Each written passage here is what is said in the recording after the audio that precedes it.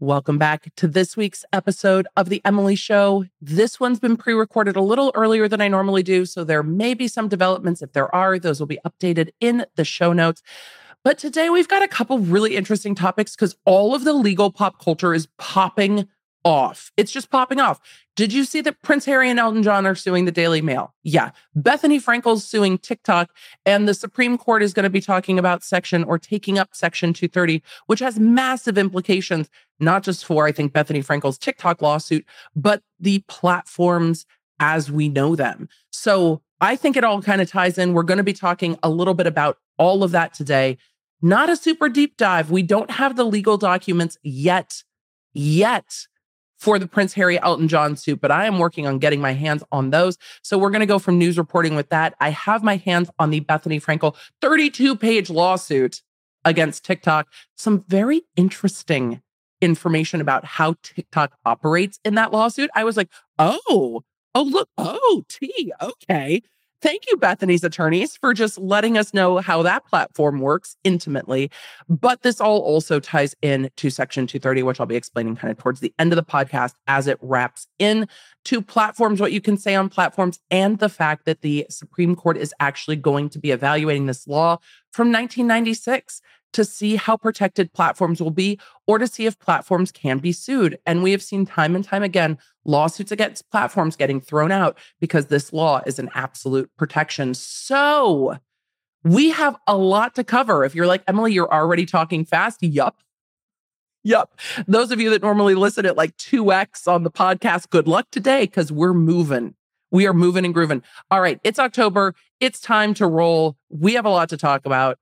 And I'm kind of living for this Bethenny Frankel lawsuit the most. But the allegations in the Prince Harry Daily Mail lawsuit are wild. We should just go. We need to roll it. Hey there. Welcome to The Emily Show. I'm your host, Emily D. Baker, badass lawyer and everyone's favorite legal commentator, breaking down the legal shit in the news and pop culture stories you want to talk about. I've been a licensed attorney for over 15 years. I'm a former prosecutor, and I'm a big fan of the cursey words. So let's break it down.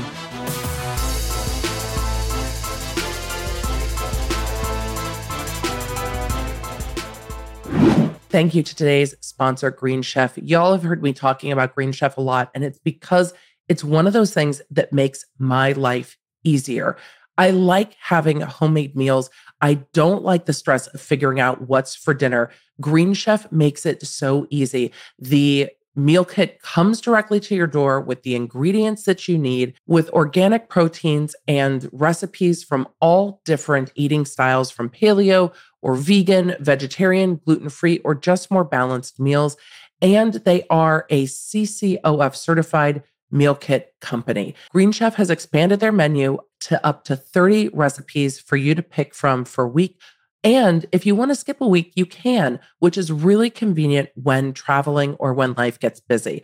We love the delicious, easy meals that are ready in like 30 minutes and recipe cards that make it so easy. My teen can follow along and help, well, sometimes just completely cook dinner for the family. Eat well without sacrificing great taste. You can support the show and find out why Green Chef is the #1 meal kit for eating well for yourself at greenchef.com with code EmilyBaker135. Go to greenchef.com/EmilyBaker135. Use code EmilyBaker135 and get $135 off across 5 boxes, and your first box ships free. Let me know what you pick, and I'll let you know some of my favorites on social. Let's get back to today's episode. So our first topic today is this wild lawsuit with Prince Harry, Elton John, and others suing the Daily Mail, alleging phone tapping, burglaries, breaking into cars. It's wild. And we're going to talk about that a little bit. Now, this is not the first time that this has happened in the UK.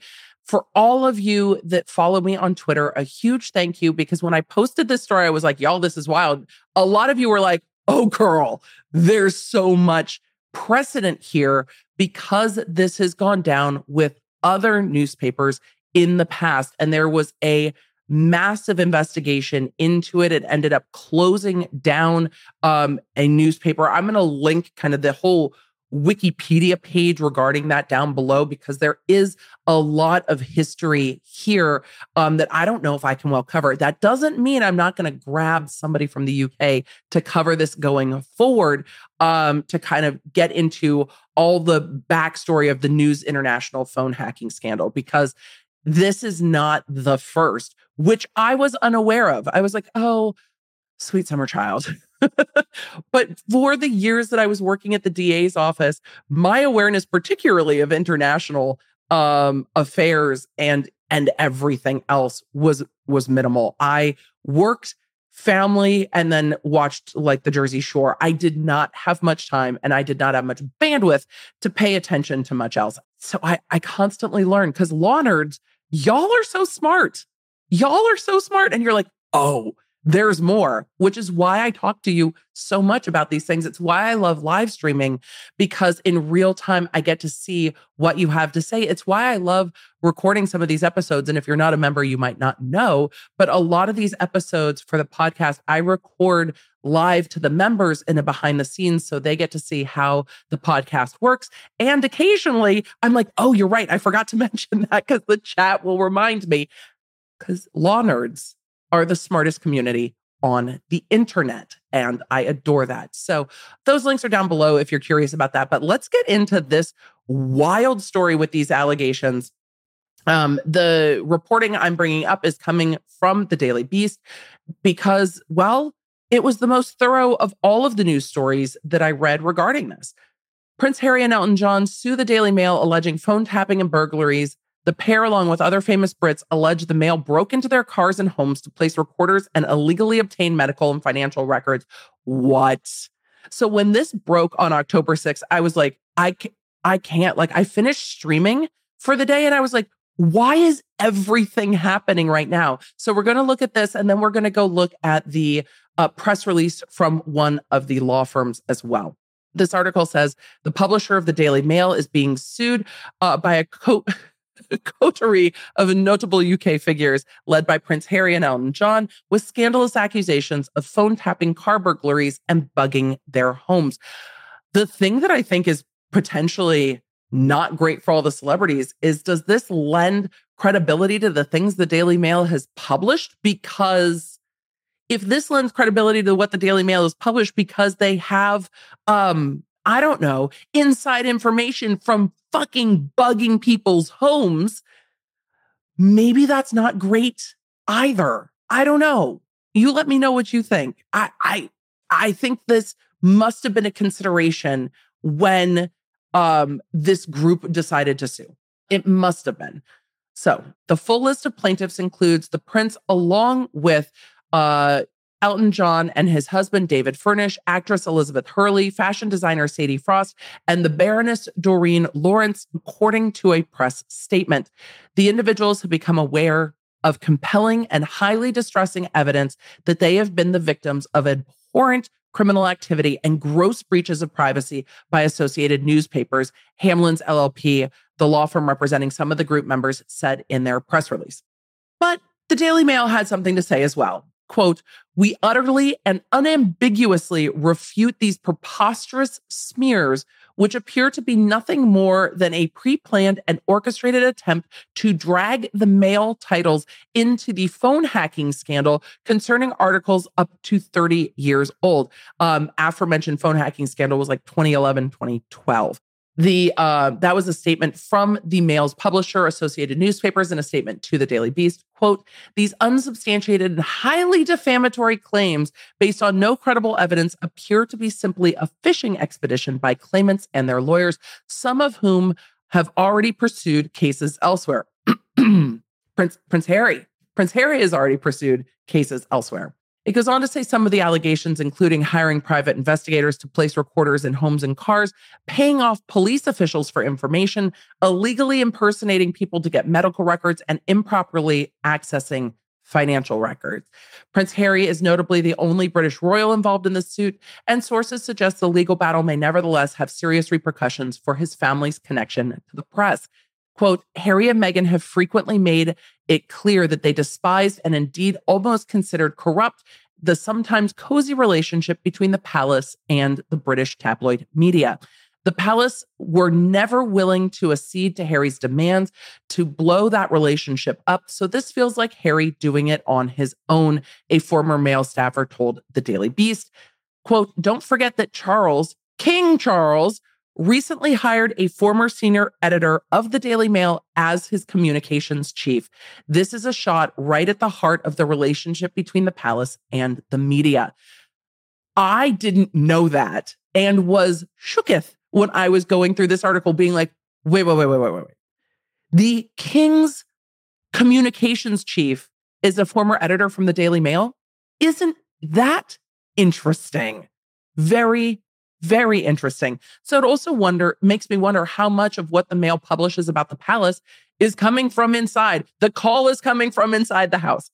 The last paragraph of this article says the inclusion of Baroness Doreen Lawrence is notable due to the Mail's 1997 front page that labeled 5 men suspected of killing her son as quote unquote murderers, daring them to sue the paper if its allegations were wrong. Lawrence commended the paper at the time, and its public call out is credited with helping land the suspects in prison. The Mail's editor at the time, Paul Darcy, is now editor-in-chief of Associated Newspapers. So there is a lot of interconnectedness here that this article points to that will be very interesting as this goes forward. But again, accessing legal documents in the UK is not quite as easy as it is in the US. So I don't have that lawsuit. But what we do have is the direct press release from the law firm with quite a lot more information. And I'm going to go ahead and include the links to all of these articles that I talk about today down in the show notes if you want them and want to look at them for yourself. So this is coming directly from the law firm's website. It's their press release from October 6th saying, press release, various claimants versus Associated Newspapers Limited. They're not leading with a strong headline look. US lawyers have got this down a little bit. I wonder if the UK barristers find us to be a bit less dignified. I mean, that's a very real possibility. But this is a very sedate headline considering who the parties are that are the various claimants. Press release, various claimants. No, Prince Harry, the Duke of Sussex, Sir Elton John, Elizabeth Hurley. Like, this is not some claimants. But anyway, again, I wonder if they think that we are all preposterous. It's very likely. Today, a group of people, still sedate, by the way, in the first sentence. We're still burying the lead here. Today, a group of people have launched a legal action against Associated Newspapers, publishers of the Daily Mail, the Mail on Sunday, and the Mail Online. The group behind this legal offensive are Baroness Doreen Lawrence of Clarendon OBE, Prince Harry, the Duke of Sussex, Sir Elton John and David Furnish, Elizabeth Hurley, and Sadie Frost. These individuals have become aware of compelling and highly distressing evidence that they have been the victims of abhorrent criminal activity and gross breaches of privacy by Associated Newspapers.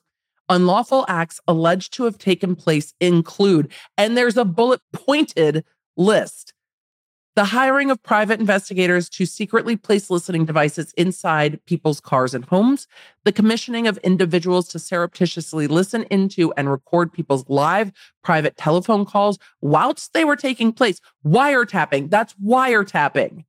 That's illegal. The payment of police officers with corrupt links to private investigators for inside sensitive information, the impersonation of individuals to obtain medical information from private hospitals, clinics, and treatment centers by deception, also illegal. The accessing of bank accounts, credit histories, and financial transactions through illicit means and manipulation. So they are very much using the language of these things are not just a civil case, but they are also alleging that these are crimes. Whether we will see anyone down the road charged with these crimes, I don't know. But what I do know from researching into the prior phone scandal that we talked about is that there were people who ended up being charged in relation to that scandal. So they are very much alleging that these are criminal behaviors, but they are pursuing this at this point civilly. It goes on to say, it is apparent to these individuals that the alleged crimes listed above represent the tip of the iceberg and that many other innocent people remain unknowing victims of similar terrible and reprehensible covert acts. See, this got so strong. This press release got so strong, but it starts out with such a like wah of a headline, like various claimants versus associated newspapers. And then we get down to abhorrent crimes. Like what? Start out stronger. It then goes to say, they have now therefore banded together to uncover the truth and to hold the journalists responsible, fully accountable, many of whom still hold senior positions of authority and power today. That indicates to me that they have an idea as to who is ordering or responsible in the kind of business order of things for what they're alleging. So to hold the journalists fully accountable, many of whom still hold senior positions of authority. I think they know who some of these people are based on this press release. It goes on to say these individuals have been the subject of public interest during the course of their careers and personal lives. They are united in their desire to live in a world where the press operates freely yet responsibly. Don't we all? Don't we all want to live in a world where we can trust that the press is doing things legally, lawfully, with ethics and integrity, and that the things they are telling us are researched and factual? Don't we want to live in that world? And if the things are opinion, that they just say, this is an opinion piece. This is an editorial.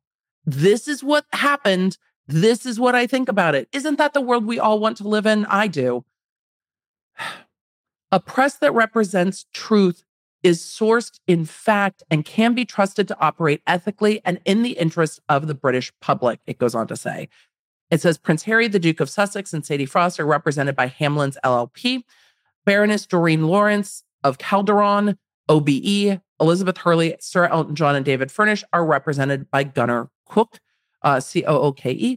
And then David Shearborn of 5th RB is counsel for all of the claimants, instructed by Callum Galbraith of Hamlin's LLP and Anjali Sanji of Gunnar Cook. What's interesting to me is the law firm's name, Gunnar Cook, is all in lower caps. I don't know. It's a whole different legal system that I am becoming more familiar with, but is not my legal system. I will be fascinated to see where this goes. I hope that the coverage of this stays at the forefront, because the things alleged here are awful and shouldn't be happening. And I want to know what has happened. I want to know. Just like I want to know more about Britney's wiretapping with black box security. I want to know all the things. I'm deeply curious. But also, I want to know how much the Daily Mail has written is based on wiretapped information. Because if they're basing it on wiretapped information, I mean, what's a better source than the person saying the things? You shouldn't be surreptitiously getting that information. But it makes me wonder about some of the things that have been published in the Daily Mail as well. And with that, we need to talk about Bethenny Frankel.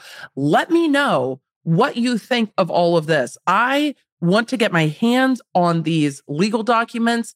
I want to take a look at exactly what causes of action they're going after, because they're going after things that are also criminal civilly. So I imagine invasion of privacy and things like that. So I'm very interested to see how this is going to go forward and how this might impact Prince Harry's other ongoing lawsuits, which I have not yet covered.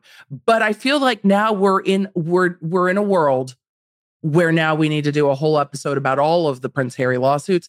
If that's something that you want me to cover, let me know. I think it's interesting. But again, we are dealing with a completely separate legal system. So I am based a lot on reporting, because it is not as easy to get the court documents. But we could at least do an overview of it. Let me know what you think.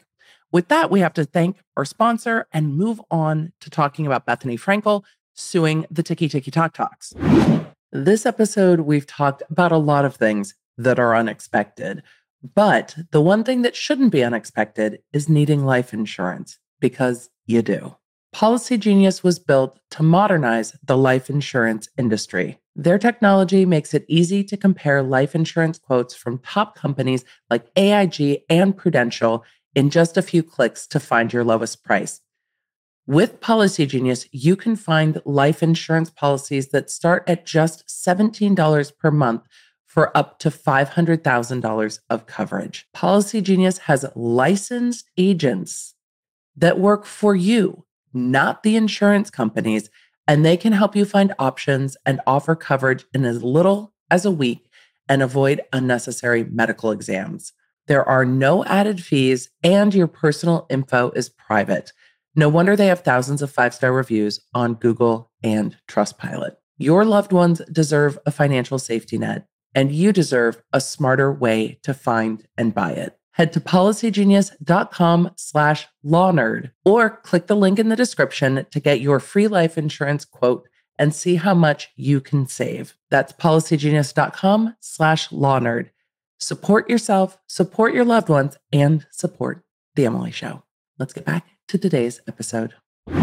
It has been a while since I've talked about TikTok getting sued. I've talked about TikTok getting sued quite a while ago. It was getting sued over some of the Child Online Privacy Protection Act, COPA, at the COPA. Those of you that have been listeners for a while know how hard it was for me to talk about the COPA lawsuits without singing. I can't do it. I can't. So talking about the Children's Online Privacy Protection Act, talking about the other things going on with TikTok. There are new TikTok lawsuits going on regarding copyright, and that's where this falls into for Bethenny Frankel. But one of the things that might be an issue for her lawsuit is Section 230, which we are going to talk about next, which is part of an online act that protects online platforms. But I think that's why they chose the route of copyright. I have looked at the other copyright lawsuit that's going on right now with TikTok. I mean, there might be others, but I have looked at one coming from California over someone who created a filter that they allege that TikTok took and that filter was copyrighted work. TikTok has not yet asserted Section 230 as a defense in that copyright case. And I wonder if that's why Frankel's lawyers are choosing to go after this as copyright, not just as content moderation, which would be harder to pursue because of the defense of Section 230, because we've seen cases get immediately thrown out of court. Those are the cases that are actually going up to the Supreme Court, get immediately thrown out of court saying, no, this case is barred by this statute. So in the context of copyright, we've got this other lawsuit in California that is still moving forward. TikTok has answered that case. They assert a lot of affirmative defenses in their answer. None of them are Section 230. And they're currently going to hearing this week about whether or not that case will be bifurcated. I'm going to keep an eye on that case as it might inform this case with Bethenny Frankel that is happening in New York. So we're going to take a look at the reporting, and then we're just going to go into the lawsuit. This is coming from Vanity Fair. Bethenny Frankel sues TikTok over ad featuring her image. The reality star accuses the social media company of allowing a brand on the platform to use her image and likeness to promote counterfeit products. Normally under 230, the platform, TikTok, Twitter, YouTube, Facebook, whatever, Reddit, the platform can't be sued for the shit that people publish on the platform. But copyright is a little bit different because under the Digital Millennium Copyright Act, I always say DCMA, DMCA. Under the DMCA, there is some responsibility for the platforms to make sure that copyrighted works are not just being distributed on their platform. And I think that's why they're choosing to go after this as a copyright issue, saying, hey, you can't allow copyright to be violated on your platform. Anyone who creates across these platforms knows about copyright on YouTube. If you try to put up anything that was on broadcast TV, you're going to get a copyright issue with YouTube. You can't use music in certain ways. The platforms have to make arrangements with the music distributing companies to allow music on their platforms for things like TikTok and Instagram Reels and YouTube Shorts. But it's why if you do an Instagram Reel with music on it and you try to download it, it strips out that part of the audio because the agreements they have with the music companies are platform by platform. All of this gets very confusing, but I think trying to go after this as a copyright issue and not just as an image and likeness issue is a big deal. But the way that this is being reported says image and likeness, which doesn't just imply copyright. If you follow me over on YouTube, we just talked about advertising image and likeness with 50 Cent. That was a very fun stream to do. If you have not listened to it, I encourage you to go find the 50 Cent stream because, woo, it got spicy with image and likeness, but image and likeness for advertising isn't always copyright. Let's continue. Let's continue on. Emily, you got through the headline. We're not really continuing on. We have to move forward. Vanity Fair continues their report saying Bethenny Frankel is taking TikTok to task over a brand using one of her videos without her permission to sell its sweaters. The former Real Housewife fixture alleges that many of her nearly 1 million TikTok followers notified her that there was an ad on the app that appeared to feature her promoting a counterfeit designer cardigan per legal documents obtained by Page Six and obtained by Emily D. Baker. We're going to be going over those in a minute. I love how they say it's obtained by Page Six. Yes. And everyone else. According to the Washington Post, Frankel says she became aware of the issue in September. Well, it's in the legal documents too, claiming that a creator of the ad took an old video of her wearing and extolling the virtues of a Jenny Kane cardigan and edited it to make it look as though she was promoting the knockoff product, which she had not consented to. In the filing, the reality star says that after being alerted to the fraudulent video, she posted a TikTok of her own to warn fans of the, quote, unauthorized and illegal use of her persona to sell counterfeit goods, end quote, though she claims TikTok deleted that post for being abusive. This is a problem that TikTok has on their platform all the time.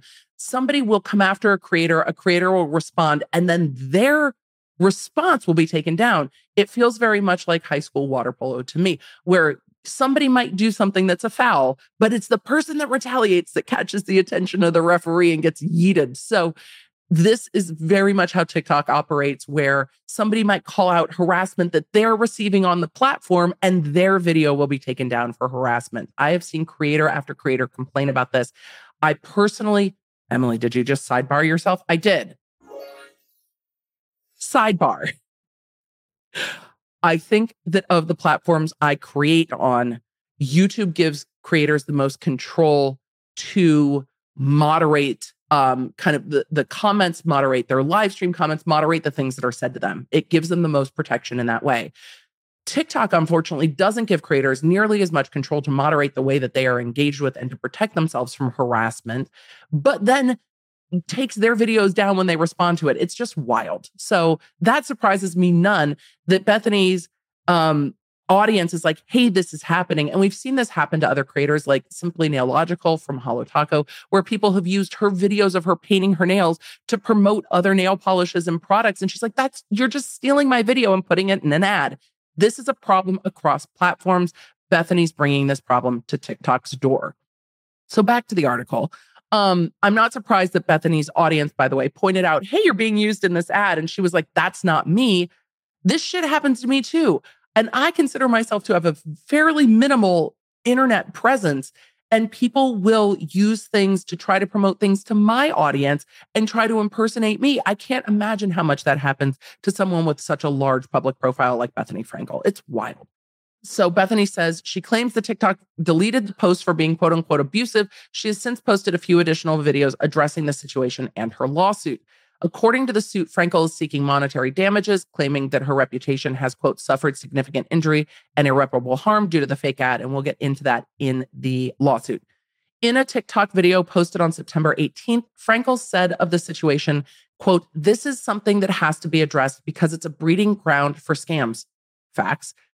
What if this really, really damaged my image? Well, you're saying in the lawsuit that it did. And then it goes on to say, because a lot of people are feeling like, oh, she sold out. In another video, she added, quote, these people are garbage, scumbag, scoundrel, scammers, stealing. Did all the S words, it feels like a tongue twister. These people are garbage, scumbag, scoundrel, scammers, stealing. That needs to be a shirt. And their products are garbage and don't buy them. On Thursday, Frankel wrote on Instagram, I have a voice. It's my right and responsibility to use it to encourage others to constructively do so as well. Consumers and creators are being exploited with no recourse or power to defend and protect themselves. That ends now. She's not wrong. Get it, Bethenny Frankel? She's not wrong. When I have people impersonate me, particularly on like Instagram, my audience will let me know someone's impersonating me on Instagram and I'll be like, it's okay, just flag it and report it. But because I'm not verified on Instagram, they can't report it. So it creates these issues, especially for smaller creators, where you can't do anything. You have no contact at Instagram. There's no way to report it. And your audience can't even report it because they're like, too bad, so sad. You're not verified. Okay, thanks. That's helpful. It doesn't stop me from getting emails of people being like, hey, did I really win a thing? And do I really need to send this information to my address and my money? No, you don't. Don't do that. I won't ever ask you for that stuff in your DMs. But Bethenny's right. Okay, I'm done sidebarring about this. And we should, this is why I don't need to scam y'all, because we have sponsors. So it's time for another word from our sponsor. Good health starts with good habits. Quip makes it easy and gamifies it. Not only do you make sure that you are brushing your teeth for the proper amount of time, but it also makes it fun and easy, and you can get your oral care essentials delivered right to your door. So you make sure that you are taking care of your beautiful mouth. And your Quip brush can be equipped with the new smart motor that will help you track and improve your brushing with the free Quip app. And you can earn those amazing rewards like free refills, products, Target gift cards, and much more. One of my favorite things about Quip is it's not just the toothbrush. They also have a great anti-cavity toothpaste that comes in mint and watermelon, which my kids really enjoy. And they have a reusable floss pick that replaces over 180 disposable picks with every refill. And the case has a little mirror in it to make it really easy to make sure you don't have any food friends when you are out and about. I take it everywhere. If you're ready to try it for yourself, you can get your first refill free if you go to getquip.com/Emily Show right now. That's your first refill free at getquip.com/Emily Show, getquip.com/Emily Show. Quip, the Good Habits Company. Now back to our show. Let's go ahead and take a look at this lawsuit from Bethenny Frankel. She is positioning this to be a class action. This is in the Southern District of New York. It's a class action civil complaint against TikTok Inc. I wonder if we will see them try to add in other of the TikTok companies. Maybe they will, maybe they won't. We might see that down the road. But this is Bethenny Frankel is the head of the class action. And I think it's best if we go to the causes of action first and then back up to the things that they're talking about with TikTok that I found to be very interesting. They talk a lot about how TikTok monetizes, which I always find fascinating. And then they get into why these claims are copyright, mostly. And it's going to be interesting to see how this plays with the protection that Section 230 provides to a platform like TikTok to not be sued for stuff that's posted on its platform. Count one, right of publicity. On behalf of Ms. Frankel and the nationwide class, TikTok has engaged in the unlawful and unauthorized use of Ms. Frankel's image and likeness, as well as those of other class members. So they're blaming TikTok, not the poster.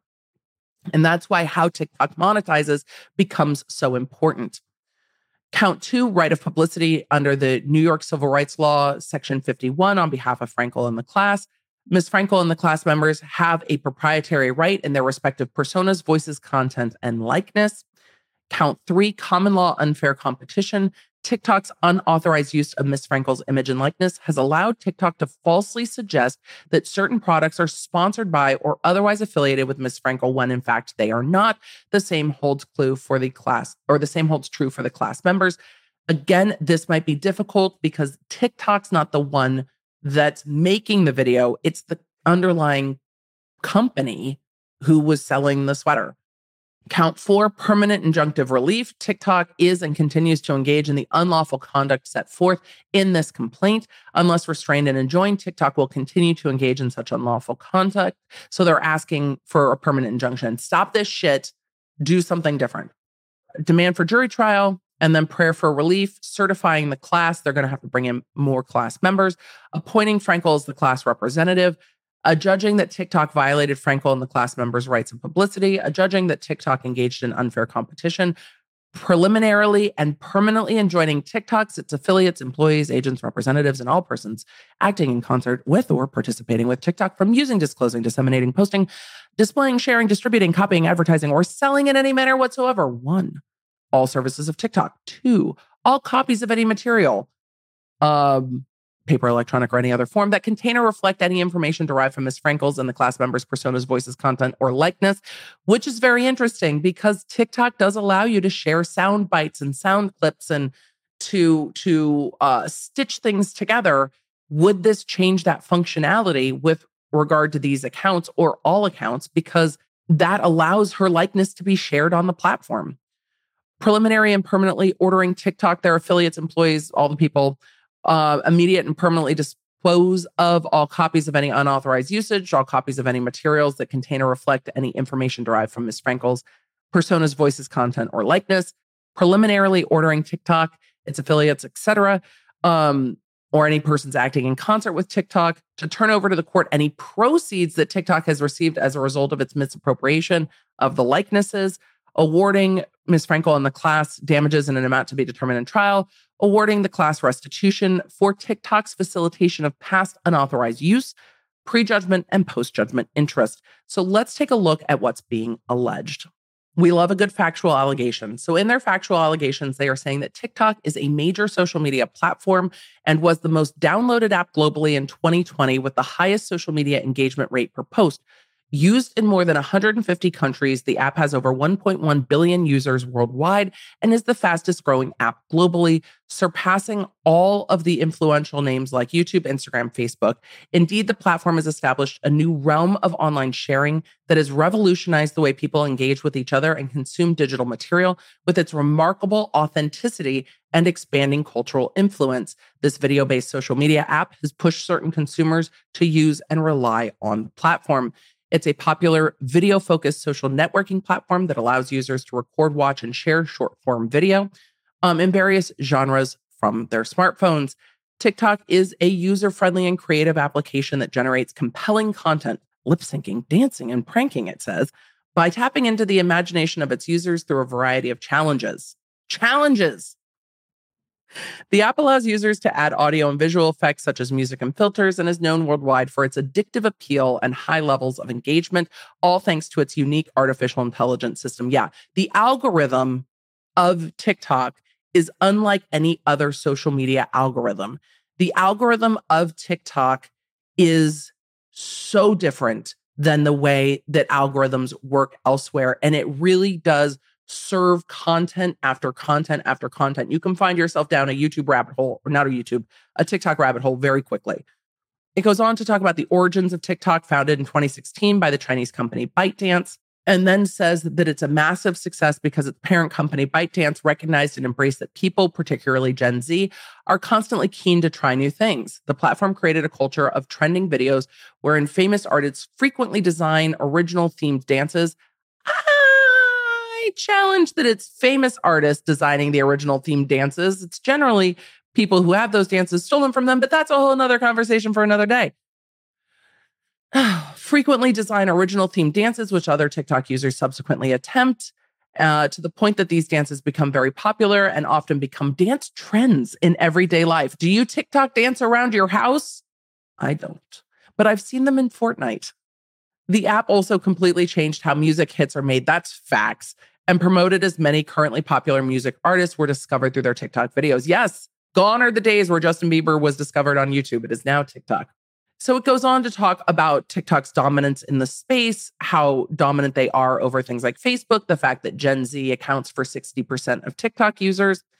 They talk about the value that TikTok provides for the users. It's a lot of fun.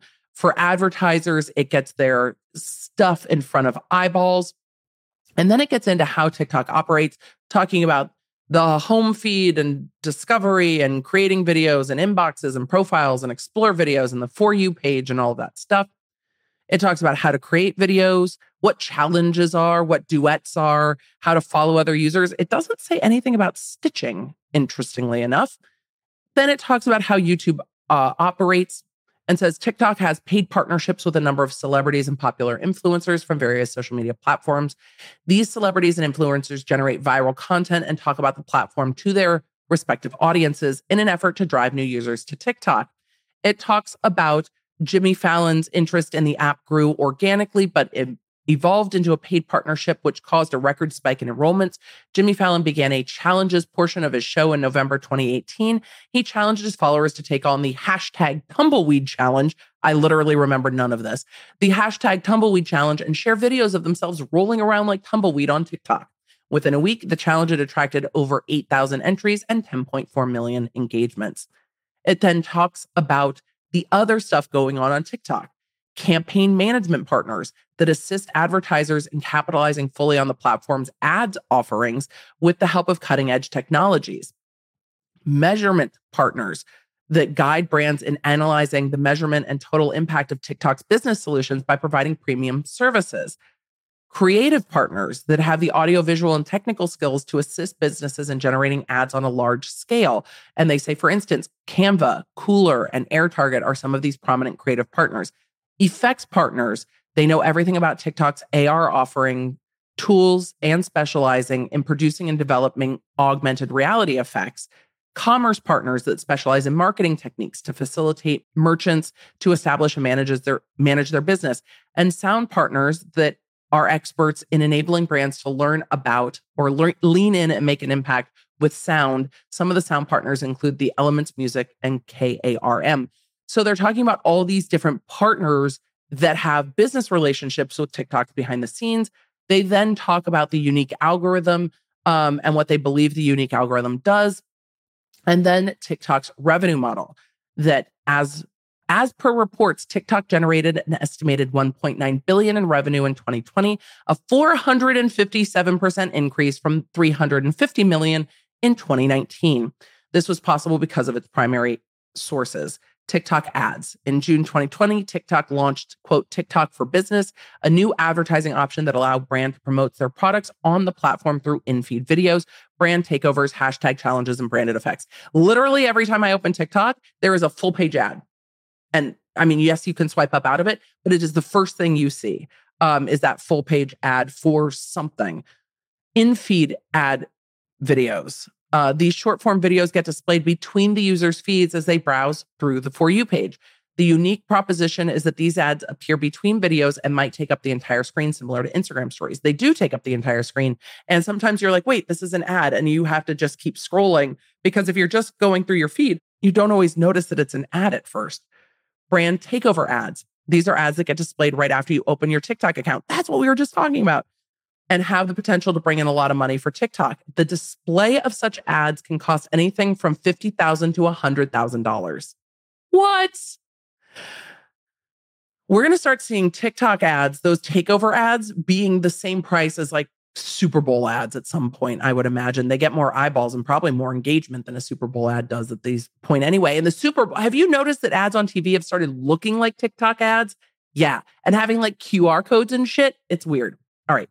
Top view ads. Unlike brand takeover ads, which get displayed when a user first opens the app, top view ads appear after the user has already started using it and can last up to 60 seconds. Branded hashtag challenges, branded effects, goes through in-app purchases, commissions from content creators, and then gets into how they use content to drive traffic. Then we get into the heart of what's going on in this case. We are now on page 19 of 32, and we're just getting into what Bethenny's alleging happened with her. We got a lot of background on how TikTok works. They say the voice and image of Ms. Frankel and class members are property rights and subject to protection. Copyright protection as defined by 17 U.S.C. 102A is available for, quote, original works of authorships fixed in any tangible medium of expression now known or later developed from which they can be perceived, reproduced, or otherwise communicated either directly or with the aid of a machine or device, end quote. The statutory requirement has been distilled into two required elements: one, originality, and two, fixation. It has to be somewhere. It has to exist somewhere, not just in your brain. The Supreme Court has set a low bar for originality, and they go through that bar for originality, and they say the copyrighted voice files easily satisfy the standard for originality. The various designs, videos, were created by Ms. Frankel, who has subsequently copyrighted this material. The stylization and artistic nature of the voice files is certainly sufficient to satisfy the minimal degree of creativity. So her talking, she's like, this is a video of me talking. I've copyrighted it. You can't use it. I wonder I'm going to have to look at the terms of use of the platform and what the terms of use of the platform say about you allowing the platform to use your copyrighted material. Because I imagine the terms of use allow for that sharing. And that's how they have the stitching feature and the resharing feature and stuff like that.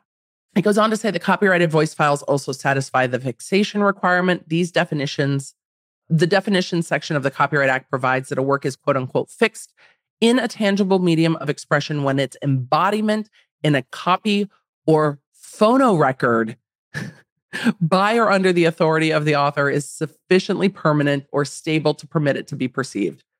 Video, audio, recording, writing. It goes on to say to be copyrightable, a subject must first qualify as a work under the Copyright Act, and it lists 8 works of authorship categories. Of those 8 categories, tattoos are protected as copyrightable under the 7th, which covers sound recordings. How are tattoo and sound recordings under the same subsection? I have questions. The definitions of the Copyright Act provides that sound recordings are works that result from the fixation of a series of musical, spoken, or other sounds, but not including the sounds accompanying a motion picture or other audiovisual work, regardless of the nature of the material objects. Is TikTok going to try to argue that these are mini motion pictures? Regardless of the nature of the material objects, such as discs, tapes, or other phonorecords in which they are embodied. Further, New York law says any person whose name, portrait, picture, or voice is used within this state for advertising purposes or for the purpose of trade without the written consent first obtained may sue to recover damages for injuries sustained. So, hey, TikTok, you operate in New York and you are allowing people to use the name or portrait or picture or voice for advertising purposes. They talk about irreparable harm to Ms. Frankel and class members as a direct consequence of TikTok's unauthorized conduct. Again, this is going to be hard because the platform didn't create the conduct. The platform allowed the conduct, but the platform has some protections about what they allow on the platform because they didn't create this. They go on to talk about Frankel's interest in protecting her rights, which obviously she has, and that TikTok has misappropriated her voice and likeness. I think TikTok's going to argue that they didn't do anything. It was the user on their platform, and they're protected from being sued for what users do. It says, although now removed from TikTok's platform, numerous videos and content were created and shared on TikTok using Frankel's name, portrait, picture, and voice and content to peddle unauthorized and faked goods. As a result, Ms. Frankel began receiving comments from her followers thinking that Frankel had quote unquote sold out and was quote unquote hawking these fake products. In a recent video, Frankel posted about this experience, and as of the filing, had nearly 3,000 comments, footnote 5, which is a link to that TikTok. Those comments are replete with users informing that they viewed these videos and contents using Frankel's name, portrait, and picture. Well, because the algorithm is going to serve it to them if they watch Bethenny Frankel's other content. The algorithm's going to say, oh, you like Bethenny, here's more Bethenny. That's how algorithms work. It goes on to say comments from users include, quote, saw it and thought, WTH, and they filled in that means what the hell. Good to know, get them Bethenny. Or get them B. Quote, I just saw that fraudulent ad with you twice in the past 5 minutes. Quote, it must be infuriating. I saw the ad and immediately jumped here. Get them. Quote, oh my God, I totally thought they paid you for that ad.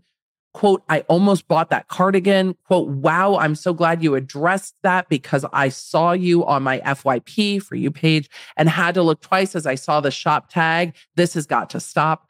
Footnote 6 links to that TikTok. It says, because these videos are not policed by TikTok and its desire for revenue motivates it to allow the unlawful conduct to occur and continue, and content creators such as Ms. Frankel and other class members are required to constantly monitor for and police any unauthorized use of their name, portrait, picture, and voice to ensure that counterfeits and other unauthorized parties do not peddle counterfeited or other unauthorized products using their persona's voice, content, or likeness. This requires substantial time and investment from the content creators, effort which is not always successful and is not compensated by TikTok in any form whatsoever. That scammers are marketing counterfeit goods under the pretense of being legitimate retailers and advertisers on TikTok is no secret. According to the FTC, social media scams accounted for $770 million in 2021, nearly a quarter of all reported fraud losses in the US and almost triple the $258 million lost in 2020. This is not a small problem. And they link to footnotes with the FTC's data on that and other data on that. They say if TikTok is not enjoined from misappropriating and continuing to disseminate the personas, voices, content, and likeness of Ms. Frankel and the class, Ms. Frankel and the class will continue to suffer irreparable harm. And then it gets into the class action allegations and then the causes of action that we've already talked about. This is a problem, but part of the problem is that the platform may be protected under Section 230. What is Section 230? Well, Section 230 is part of the 1996 Communications Decency Act.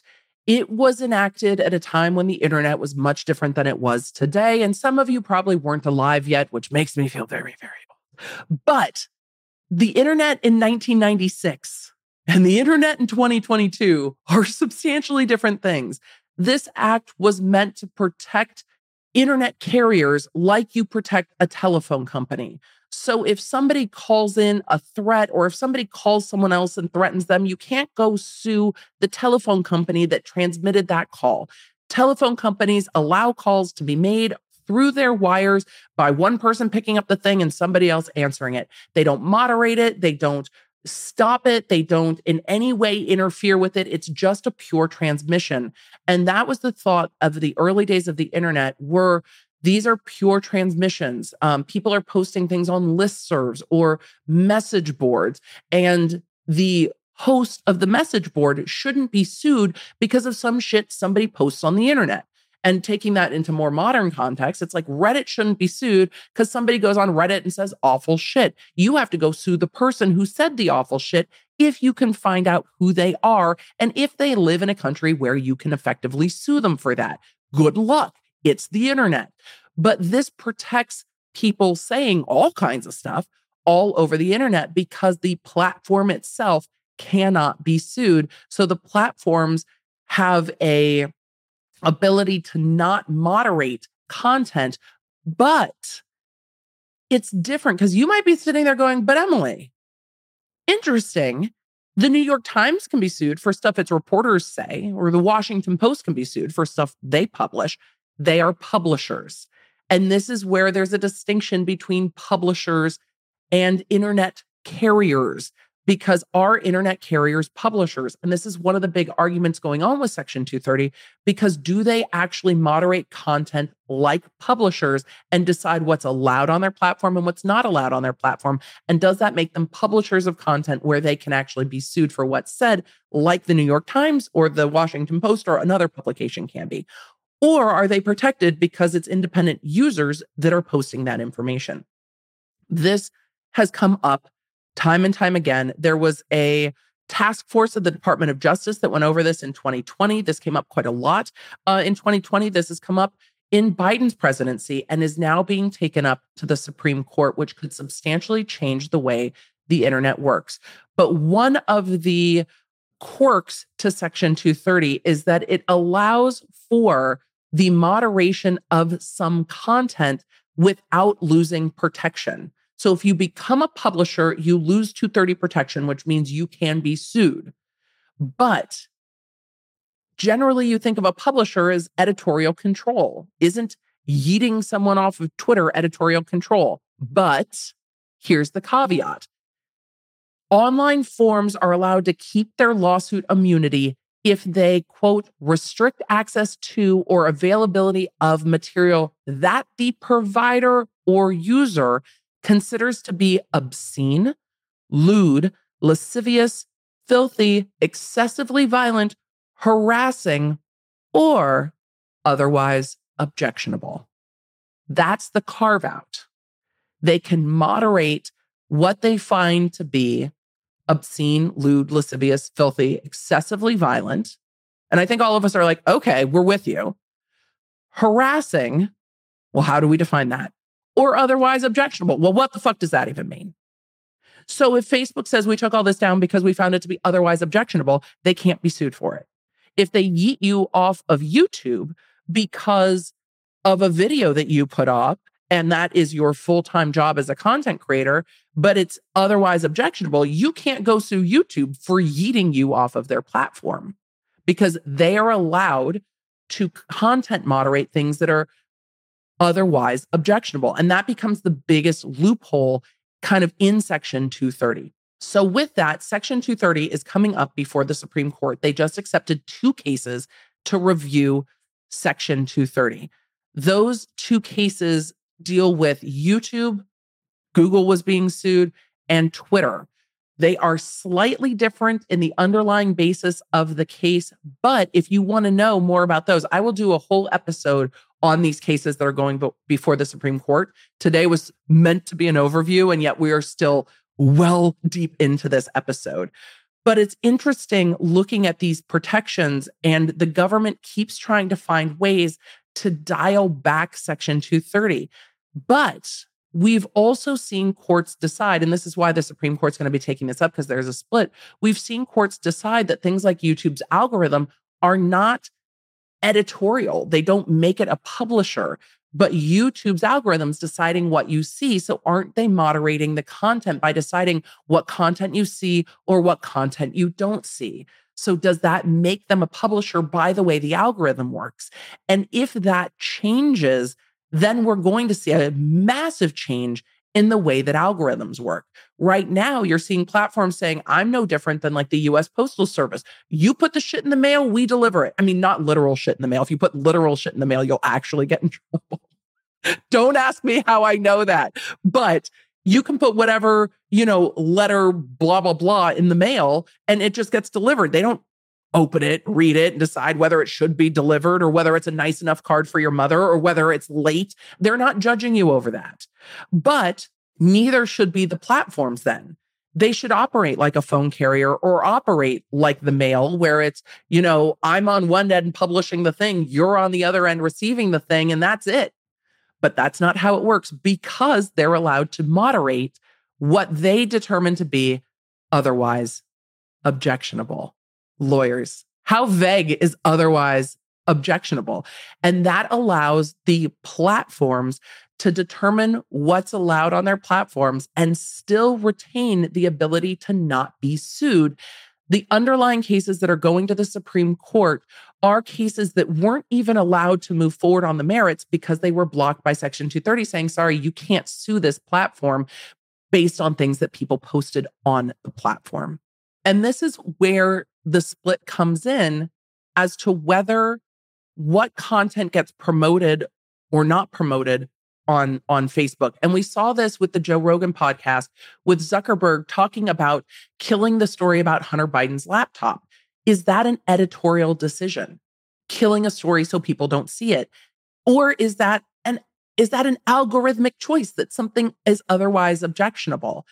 And these are the topics that the Supreme Court is going to have to deal with. Is the algorithm affirmatively doing something, or is it just passive? Is it a publisher? Is it not? And that's where I think some of Bethenny Frankel's claims might bump up against Section 230 because they're saying the platform is doing this, and the platform's going to say, no, a user's doing this. TikTok didn't make a video. A user on TikTok made a video. And what you can't do is sue TikTok over a video that a user made. We are protected from that. We are not a publisher. This is something I'm going to be keeping a very close eye on, not just because it personally affects me and how I engage and make money on platforms, but because these questions of where can the government regulate speech? Because if the government regulates what the platforms can and can't do, it could be regulating speech.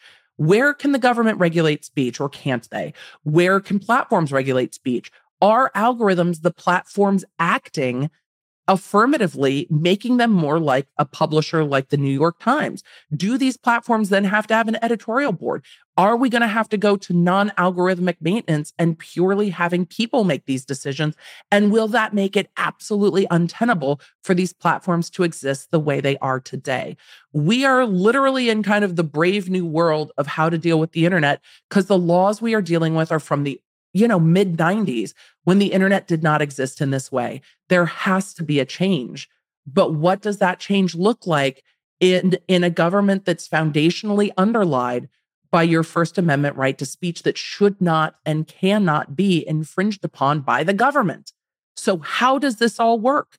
Because normally the way things sort out in the court is, well, if a private company does something to you that you don't like, you sue them. And that's how it all gets sorted out. But what happens when you can't sue them? Then what? Do we all just live with it? I want to know your thoughts on this. Thank you for being here. Thank you for being a law nerd. Do we need to cover this more? I feel like we need to cover this more, and we will. So grab whatever you're drinking and say it with me. May your Wi-Fi be strong and not impeded by Section 230. May your toilet paper be plentiful. May your families be well. May your fall be delightful and cozy and pumpkin spicy. And may the odds be ever in your favor. Thank you for being here. Thank you for being a law nerd. And I will see you in the next one.